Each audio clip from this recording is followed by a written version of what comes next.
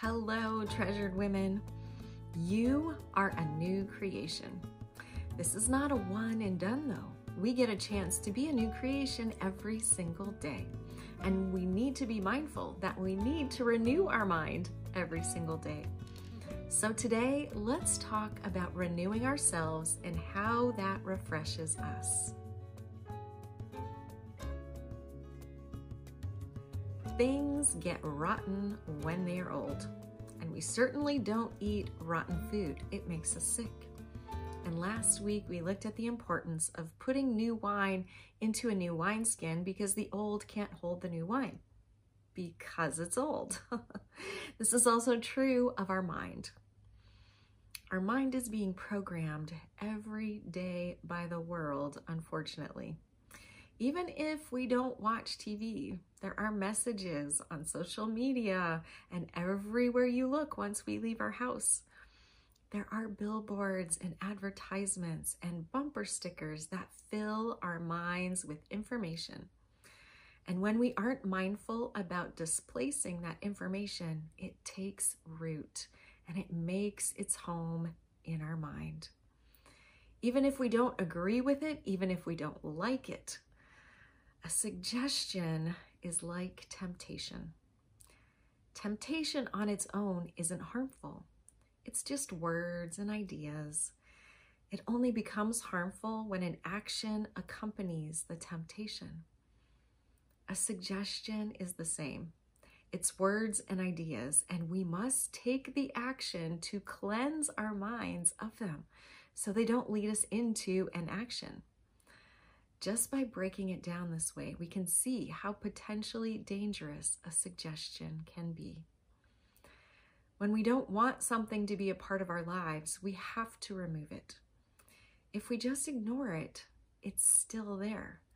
We have to be proactive. We have to remove it before it moves us. It's move or be moved. I love what 2 Corinthians says. 2 Corinthians 10, verse 5. We are destroying sophisticated arguments and every exalted and proud thing that sets itself up against the true knowledge of God. And we are taking every thought and purpose captive to the obedience of Christ. The things in this world are either for God or against God. There's no other option. God doesn't have a gray area. God is very black and white. There are his ways and there are the enemy's ways. So when we allow the words of this world to enter into our minds, and usually they are not of God, then we must remove them so they aren't taking space inside us. Ignoring them isn't the same as removing them. If what we are listening to or watching or accidentally see, which happens so frequently, doesn't serve a purpose in Christ, then it's not of him, and we need to remove it. We have to remove it. We have become way too complacent on what's around us. But Scripture tells us to put on the full armor of God. It's not in what we can see. It's what we can't see that harms us. It's the meaning behind it, or it's the person behind it. It's the thought or the idea behind it.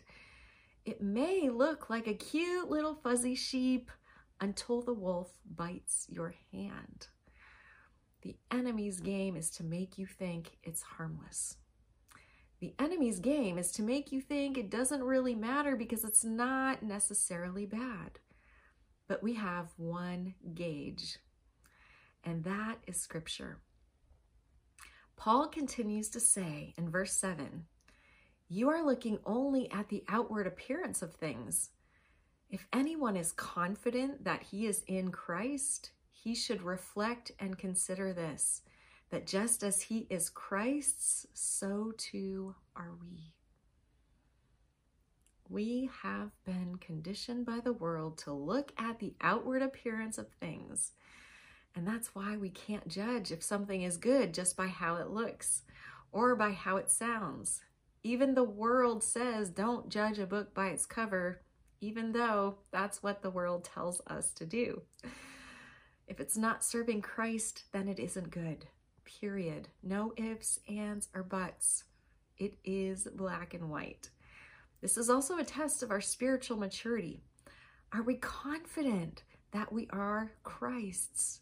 Do we know to the core of who we are that we are His? Take your thoughts captive because it's important to God. Take your thoughts captive because it's what we are supposed to do as Christians.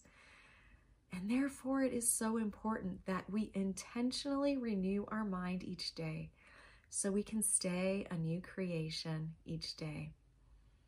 You can be, and we need to be, in control of what is in our mind.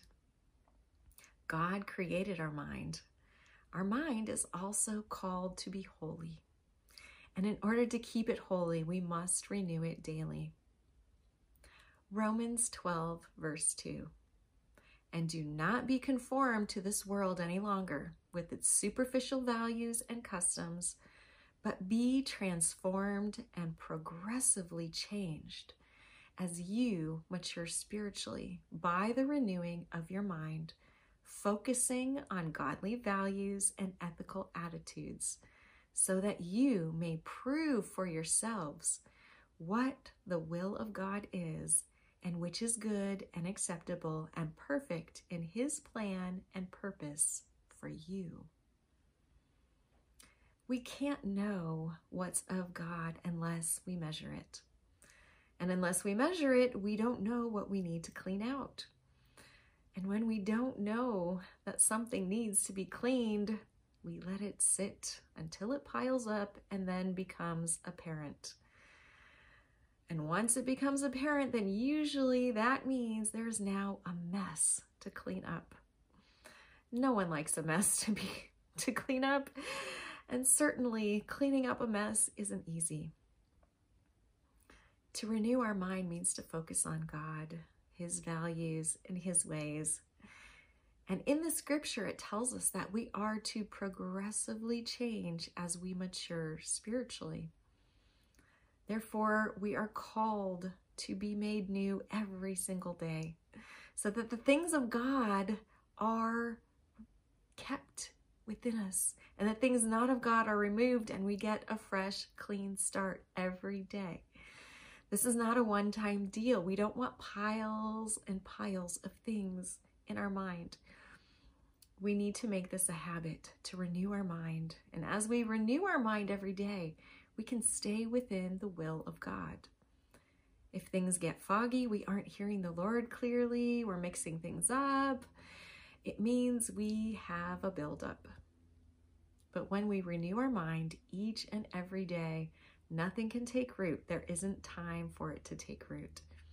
And the scripture also says that we are to renew our mind. We will know what is good and acceptable and perfect in His plan as we do it. If you don't know scripture, you won't know what is acceptable to God. We need to know scripture in context, understand it, and then also apply it. Then we have a testing tool to know what is of God and what is serving a purpose to God. This doesn't just renew our mind, but as we renew our mind, we focus on God and His ways. And as we do that, we will feel His peace.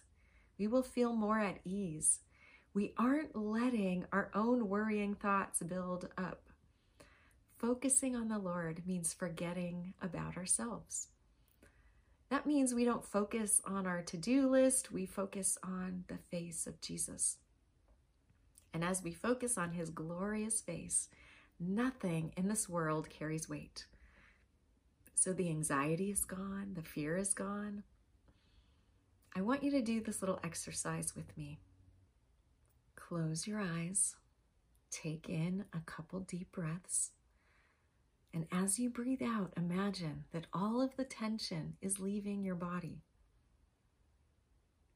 Now imagine Jesus sitting right beside you. And as He sits right beside you, you gaze into His eyes. look into the beautiful, majestic eyes of Jesus. Breathe in, breathe out. Wow, how awesome is that? You can't look into the eyes of Jesus and be worried. His presence is perfect. Renewing your mind needs to be intentional, so put it on your daily to-do list. We all have things that we do every single day, even brushing our teeth. Renewing our mind, especially in our digital age, is vital for our spiritual health. And when our spiritual health is good, the health of our mind and our body will also be good.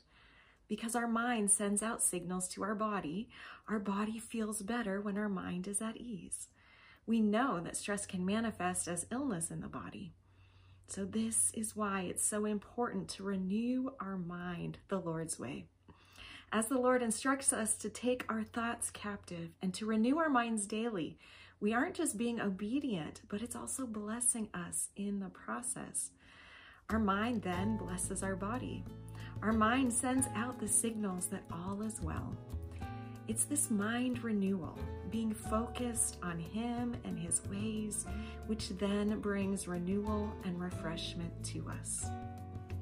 Are you feeling refreshed in this moment? I hope that you are, and I encourage you to share this with someone who needs to be refreshed today too. Thanks so much for listening today, and God bless you on your leadership journey.